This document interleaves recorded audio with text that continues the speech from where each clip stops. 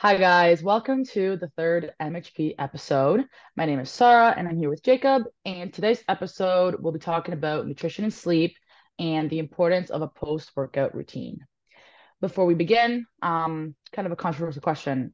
Is pineapple an acceptable topping on pizza? Here's my thing. I really like pizza, and I've never met a pizza that's been improved by pineapple. So I've eaten That's a really pineapple good pizza. point. I eat it on occasion, Hmm. but it's just a worse version of a good thing to me. That's my Yeah, opinion. no, I What are totally your agree. thoughts? I totally agree. I mean, I'm Italian, so it's just never really gonna slide. Have I tried it? Yes. Hopefully my parents don't listen to this, but I've tried it. Yeah, it just wasn't, it didn't make the actual food better. So I didn't really see the appeal because I think, like pepperoni pizza, I feel like that could make the actual pizza better, but pineapple, it kind of just adds this weird little sweetness to it that I think you can achieve with other toppings. So 100%. that's our take. You guys let us know what your guys' take is on this. All right. So for the first question, right before we start, what are your thoughts on the importance of sleep and nutrition in an athlete's routine? And do you notice anything specific that athletes do that distinguishes them from other athletes in this specific routine? Yeah, I think first of all, there's no questioning the importance of it. And I don't know if that's going to be news to a lot of people. I feel like that's something that's just preached all over the place. But my thing is, if it's something that you've heard and been like, yeah, yeah, okay, whatever, brush it off and move on. Like it is something you should be thinking about and thinking about how each respectively could be better. But at the same time, you want to be careful about um, something called nocebo, which is if you've heard of the placebo effect, which is where you think something's going to be good for you, even if it isn't, Hmm. it actually has a positive effect. And you can do the reverse to yourself, where if you had a bad sleep or you ate really bad the day before, and then you're thinking about how that's gonna mean, oh, I'm gonna perform bad today, you can actually just believe your way right into that being a reality. So Hmm.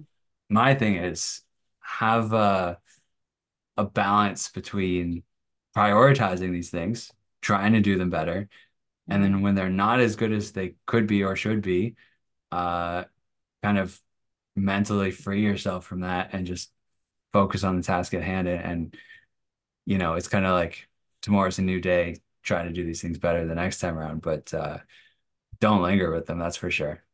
Hmm. Yeah, that's true. And I think it's also really good advice for the student athletes because I feel like, especially in Because it's never going to be university, perfect. yeah, no, it's absolutely never going to be perfect. There's going to be the midterm season, the final exam season, and then there's also going to be the part of the season where you're so demotivated that you just want to, I don't know, sleep a lot or you're super, super stressed. So it's definitely going to fluctuate. But I found something interesting through your notes that you wrote, I guess, 4 years ago now. You had said that at the peak of your two horrible weeks of sleeping and just chaos, you then had some of your three best workouts ever in a row. Do you have an idea of why this occurred? Is it a coincidence? And what can you tell to our athlete students when they decide to be more student athletes? Yeah, well, for a little context, I was coming off of a back injury that was Hmm. quite debilitating at the time, and I had decided once I could actually kind of move again, I would just use it as an opportunity to just chase a lot of hypertrophy because it was like I'm not going to be doing a lot of athletic things. So I was mostly in a hypertrophy phase through that kind of period of time. And first of all, I think hypertrophy is a little more resilient um, Okay. to some of these fluctuations. I think if I was training with a lot of sprints and jumps and throws and Olympic lifting and things that involve a lot of neurological stimulation and high force outputs, probably less likely that I have these great workouts after terrible sleep and stress and all the rest.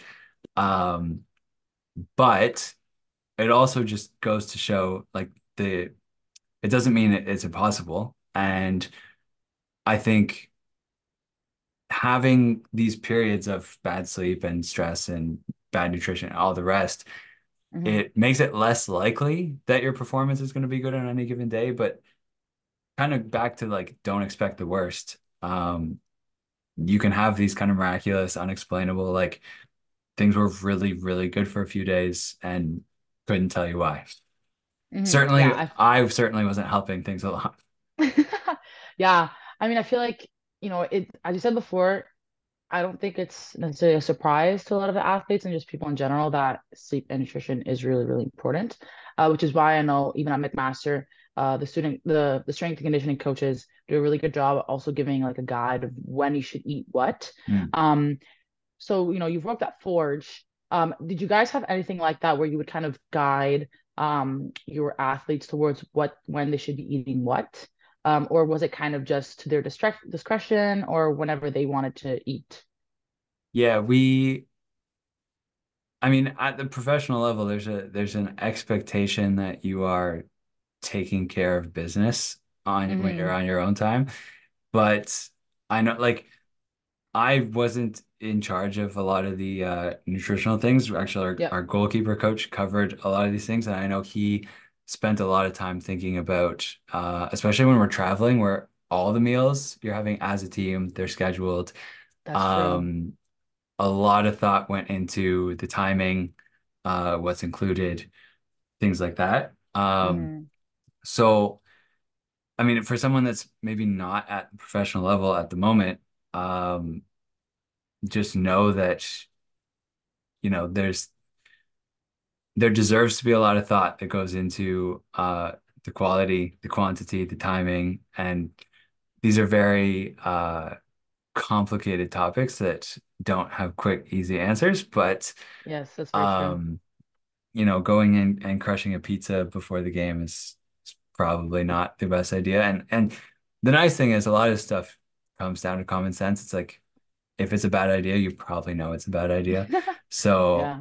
if you can just be aware of those things, it can get you a long Hmm. way. That's true. And I'm actually kind of surprised by how you said that, especially at the professional level, the athletes are kind of expected to know. Because I feel like what's kind of advertised is that every single team has like a nutritionist and somebody that like keeps track and like, makes sure that every single athlete logs their food. So at least to me, that was a surprise. But I was wondering, and this is, I guess, kind of a little bit off topic. Um, do you know if any of your athletes ever ended up eating a diet that was, I don't know, super unhealthy per se and were still able to perform well? Or did you actually do you think you were able to find kind of a difference between that? Or did you not even have access to that at all? Because I know as a strength and conditioning coach, you're not really able to like give advice on nutritional and diet plans.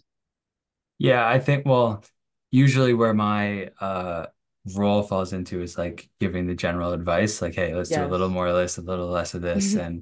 and then in terms of like actual nutritional guidelines, that things get a little out of my scope. But Hmm. I think I would say in terms of my own experience, it would Yeah. be hard to tell if someone was thriving and doing absolutely horrid things to their nutrition because you're not seeing all of that. Hmm. Most often what happens is you see the dips in performance, you start to That's dig in, true. question why, and then you find some nutritional explanations, which Hmm. I've seen a few times. But the thing is like there's always going to be athletes that go out and do incredible things on the worst habits and routines that you've ever seen. Happens. And it's just, some talent will just rise above those things. And they're not, you see your favorite athlete pounding back Skittles and he's not winning because of the Skittles. Yeah, Um, exactly. it's that the Skittles aren't enough of a negative factor to impact what he's doing. Hmm. So Hmm. it's good to get those things aligned in order in the way that we see them and think about them. That's true. That's a very good point. For the second question, this kind of relates to muscle soreness. So I guess a post-workout routine. So there's this guy, his name is Dr. Mike. He is a professional bodybuilder, but he's also is a very knowledgeable individual that you seem to speak on and also read on a lot. And he ended up developing some type of technique that helps you avoid maximal soreness in relation to when you work out what. Obviously, it cannot be 100% of the time, but what are your pointers on this? And also for the audience, who is Dr. Mike? Yeah, so Mike Israetel is one of my favorite sources when it comes to like hypertrophy bodybuilding type of training and advice. He's got quite a big channel and a lot of stuff out there, a lot of resources to consume, Hmm. but maybe not a lot of stuff super transferable to the athletic population. But I'll say this, he's I think what you're talking about is his kind of method of keeping intensities low in the early stages of a program. And actually, fun fact, the thing you called out earlier about my three great training sessions, during that whole time, I was actually uh trying to learn his stuff and I was actually Hmm. copying exactly his advice and routine during that time. Hmm. So I was on his program during all that success. So Hmm. shout out to him. But Yeah.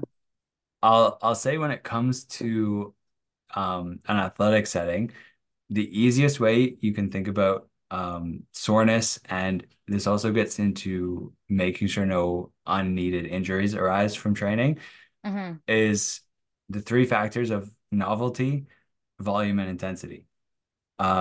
Intensity being the relative effort of a thing. So I think this was maybe something I actually should have explained in previous episodes, but Hmm. intensity doesn't mean, oh, I ran at 100% for 30 minutes and I'm exhausted and that was really intense. Intensity is should be thought of in terms of force, velocity, like a max effort throw, a max effort sprint, and actually intensity declines the longer an event goes on. Hmm. If you sprint at max effort for 5 minutes straight, the intensity is actually going to be very low at the end of that 5 minutes due to the fatigue and the volume Yep. and all those things. So it's important to know volume is the quantity, intensity is the output, and then novelty is the third factor here. And when these things change, that's when soreness is going to increase, and that's when risk of injury is going to increase. Hmm. So So do you mean that when something is novel, that's when the muscle soreness is going to be higher right at the yeah, so beginning? that means a new exercise Right. or a new variation, something like that. Cool. So the easiest way to think about this is when one of those things changes or goes up, the other two should go down, or at least one of the other two should go down. Hmm. So I use the example of say you work up through a speed development program, and on week Hmm. 4, you're doing six sprints at 80% effort.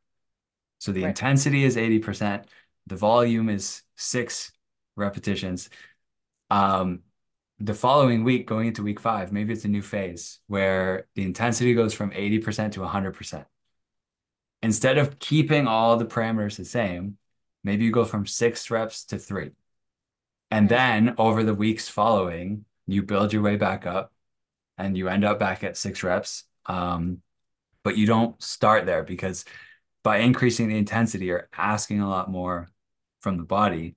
And if you just assume you'll be able to do a higher intensity with all the same volumes and everything else, Hmm. um, not that not that it's a recipe for disaster, but you're just increasing the chances of something going wrong. So a Hmm. conservative approach is to just scale the other factors back, Hmm. um, so that you can push other things forward. That makes a lot of sense. And by any chance, is this also related to the whole idea of deload and load when it comes to planning workouts, depending on what part of the season you're in?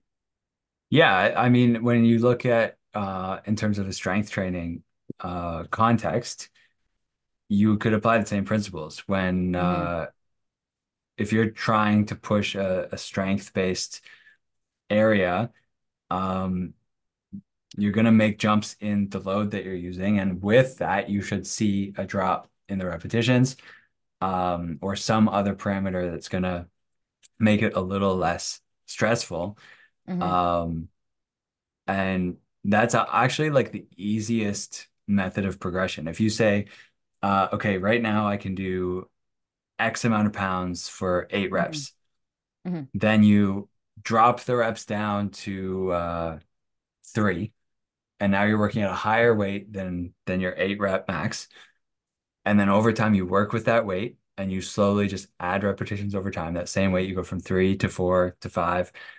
Eventually, you're at a point where you're doing this heavier weight for 8 reps, and boom, you've just progressed. And Yeah, there you go. And a new PR. exactly. So that's just like the easiest, simplest, cut and dry strength training progression you can approach. And then you would just knock the reps back down with some higher weight. And it's also a way to measure progress without ever having to do a 1 rep max or any traditional testing, because even doing something like a 1 rep max has inherent risks to it. It's not the most Yes. optimal thing to just throw at an athlete Hmm. during the training process. So it's something I basically never use. And when I'm doing explicit testing, it'll be like a 3 rep max or a 5 rep max or something like that. Hmm. Um, but yeah, that's you should be able to see progress throughout just the training cycle without Yeah, needing absolutely. like a testing day or anything like that. Yeah, absolutely. And of course, this progressions and kind of this improvement that you see through your athletes, how do you notice that? Is it through collecting data, or is it straight through performance during practice?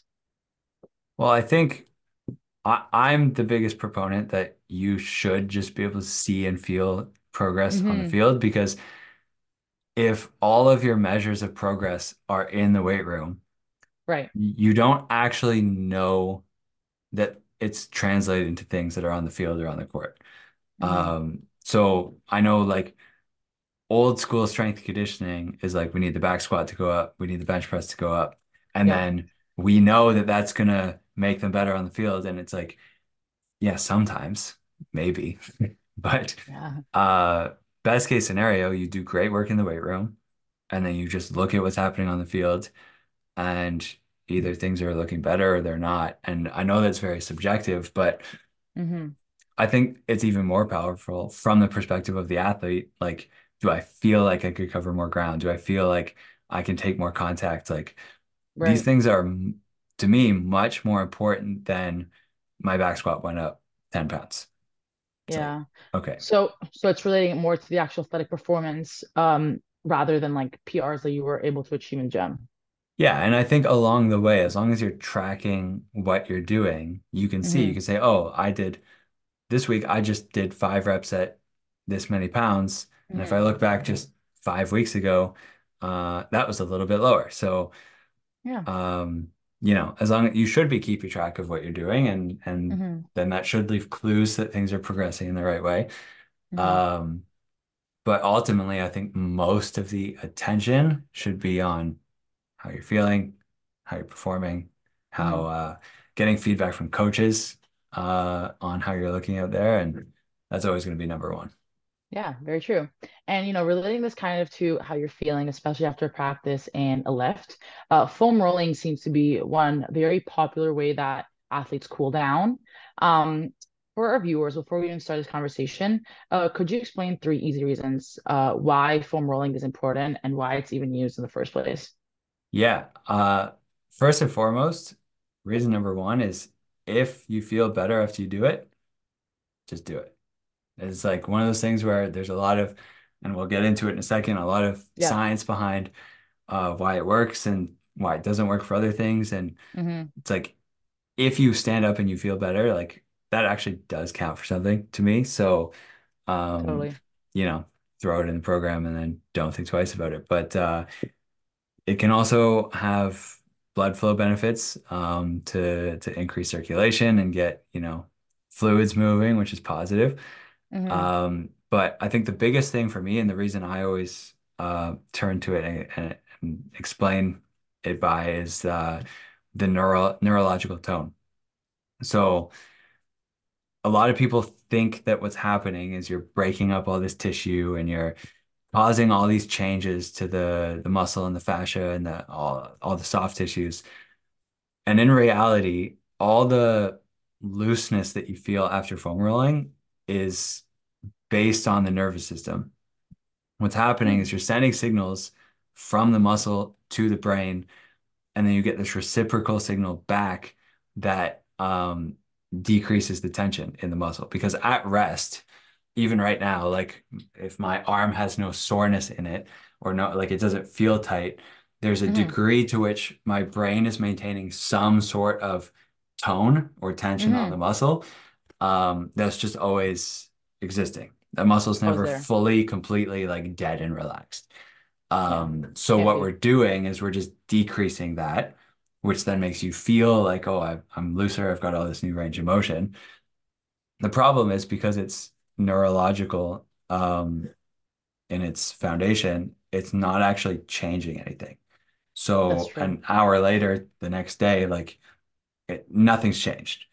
So my biggest thing is you should do it and then you should go into some mobility work or into some exercise Hmm. because one of the biggest factors in when you're stretching and doing other things is it's that muscle tone that's fighting you when you're trying to stretch and actually create changes to the length of a muscle or some other tissue. So you can kind of cheat the process by reducing that tone with foam Hmm. rolling and then doing something productive that's going to have long-lasting effects, unlike the foam rolling. Hmm. So would you actually recommend doing foam rolling before a workout too, and not just after? For me, after is more of that. If it feels good, do it. Great. Hmm. If I'm trying to actually use it to target a specific area that maybe needs some work, then it would be the first thing on the program. You loosen it up with the foam roller first, then you go into some passive stretching, and then, as we talked about in other episodes, you go into some active work in those long ranges of motion, and you actually get Hmm. the muscles firing in this new space that you've just freed up. Hmm. Yeah, and so I think that's a really good point, especially because a lot of people kind of believe that you just form roll to form roll, and I even notice, especially with like the younger athletes, they really struggle to do it because I Mm. think the knowledge that you just shared is not really something that a lot of people know. And what do you think is the easiest way to just influence younger athletes from a younger training age to start foam rolling so that you're able to actually see the benefits over a long period of time?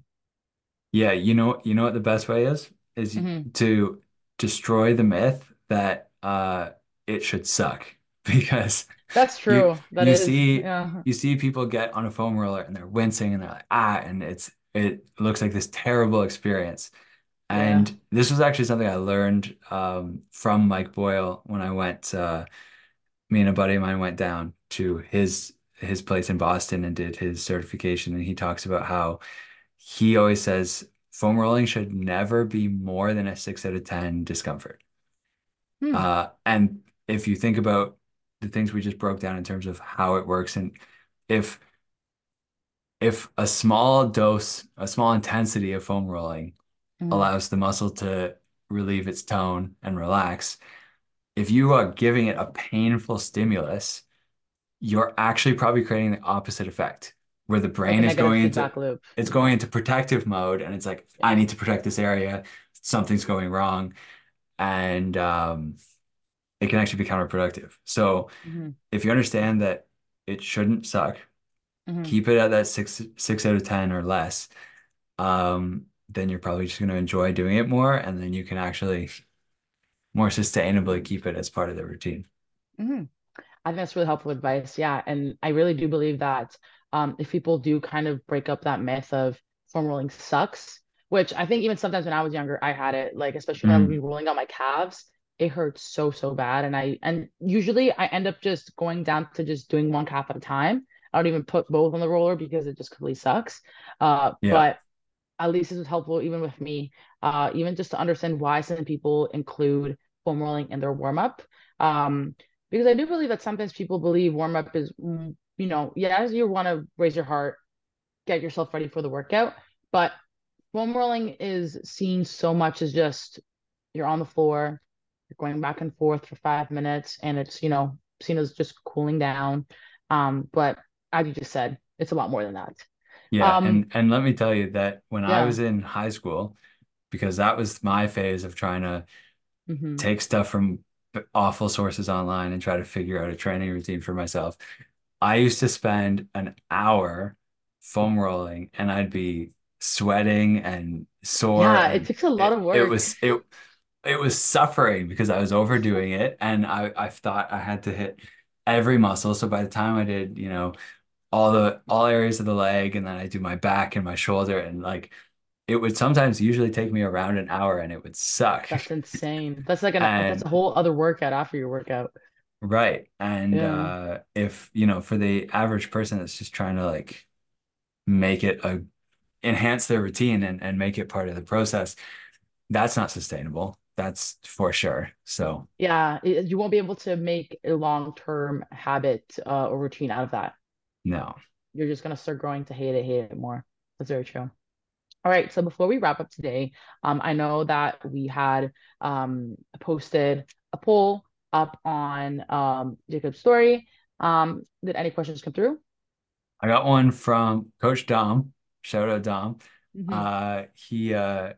He's a soccer coach local that he's a very curious guy. He's always asking me questions. I like Good. what he's doing over there, but he asked about work to rest ratios Hmm. and some resources around that. I don't have anything off the top of my head to point towards, but um, this could be an interesting topic to get into a little bit because it plays a role both in the gym and with um, the even skill components of things you might Hmm. be doing because you have to understand the intent of what you're trying to get out of the exercise and the various energy systems. Because if you are trying to get something fast and explosive, and I see this butchered in sports practices all the time, where the coaches are looking for some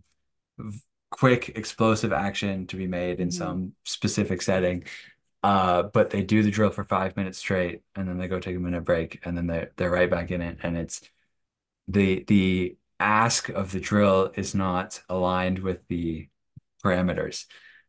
That makes Um, sense.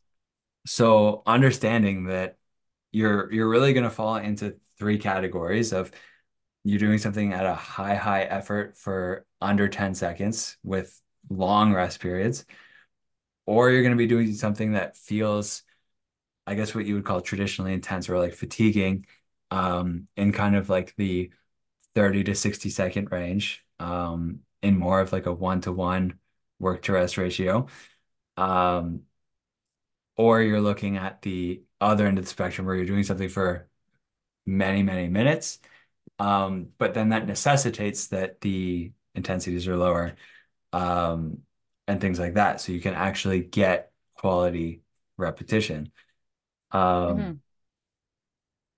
yeah, that's something that gets lost sometimes because I think back to when I was doing my own like working on my shot and practicing my skills. Like Hmm. there was no thought towards rests or how long the work should be. Yeah. It would be I'd go till I was exhausted and then I'd go sit in the corner and then I'd Yeah. be like, okay, I'm good to go again. And then Hmm. uh as an athlete, if you can have some thought to like, okay, I want to be quick in this action, I'm going to make sure that I do 3 or 4 really high quality reps, and I'm just going to pace and walk and let the heart rate come down.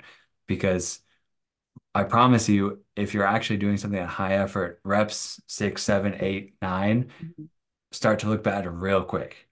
And Absolutely. either you're going to be doing low quality reps or you're actually just cheating the intensity and you're not going as hard and intense as you think you are. Yeah. So just build the rest intervals into it. Hmm. Well, thank you, Dan, for that question. And as we wrap up today's episode, guys, don't forget to send in any more questions if you have them. We'll be happy to cover them on every single episode. Do not forget to give this podcast a follow. Um, and I just want to thank you, Jacob, yet again for another great episode. And we'll all see you guys next time. Thank you. Bye, See ya. guys.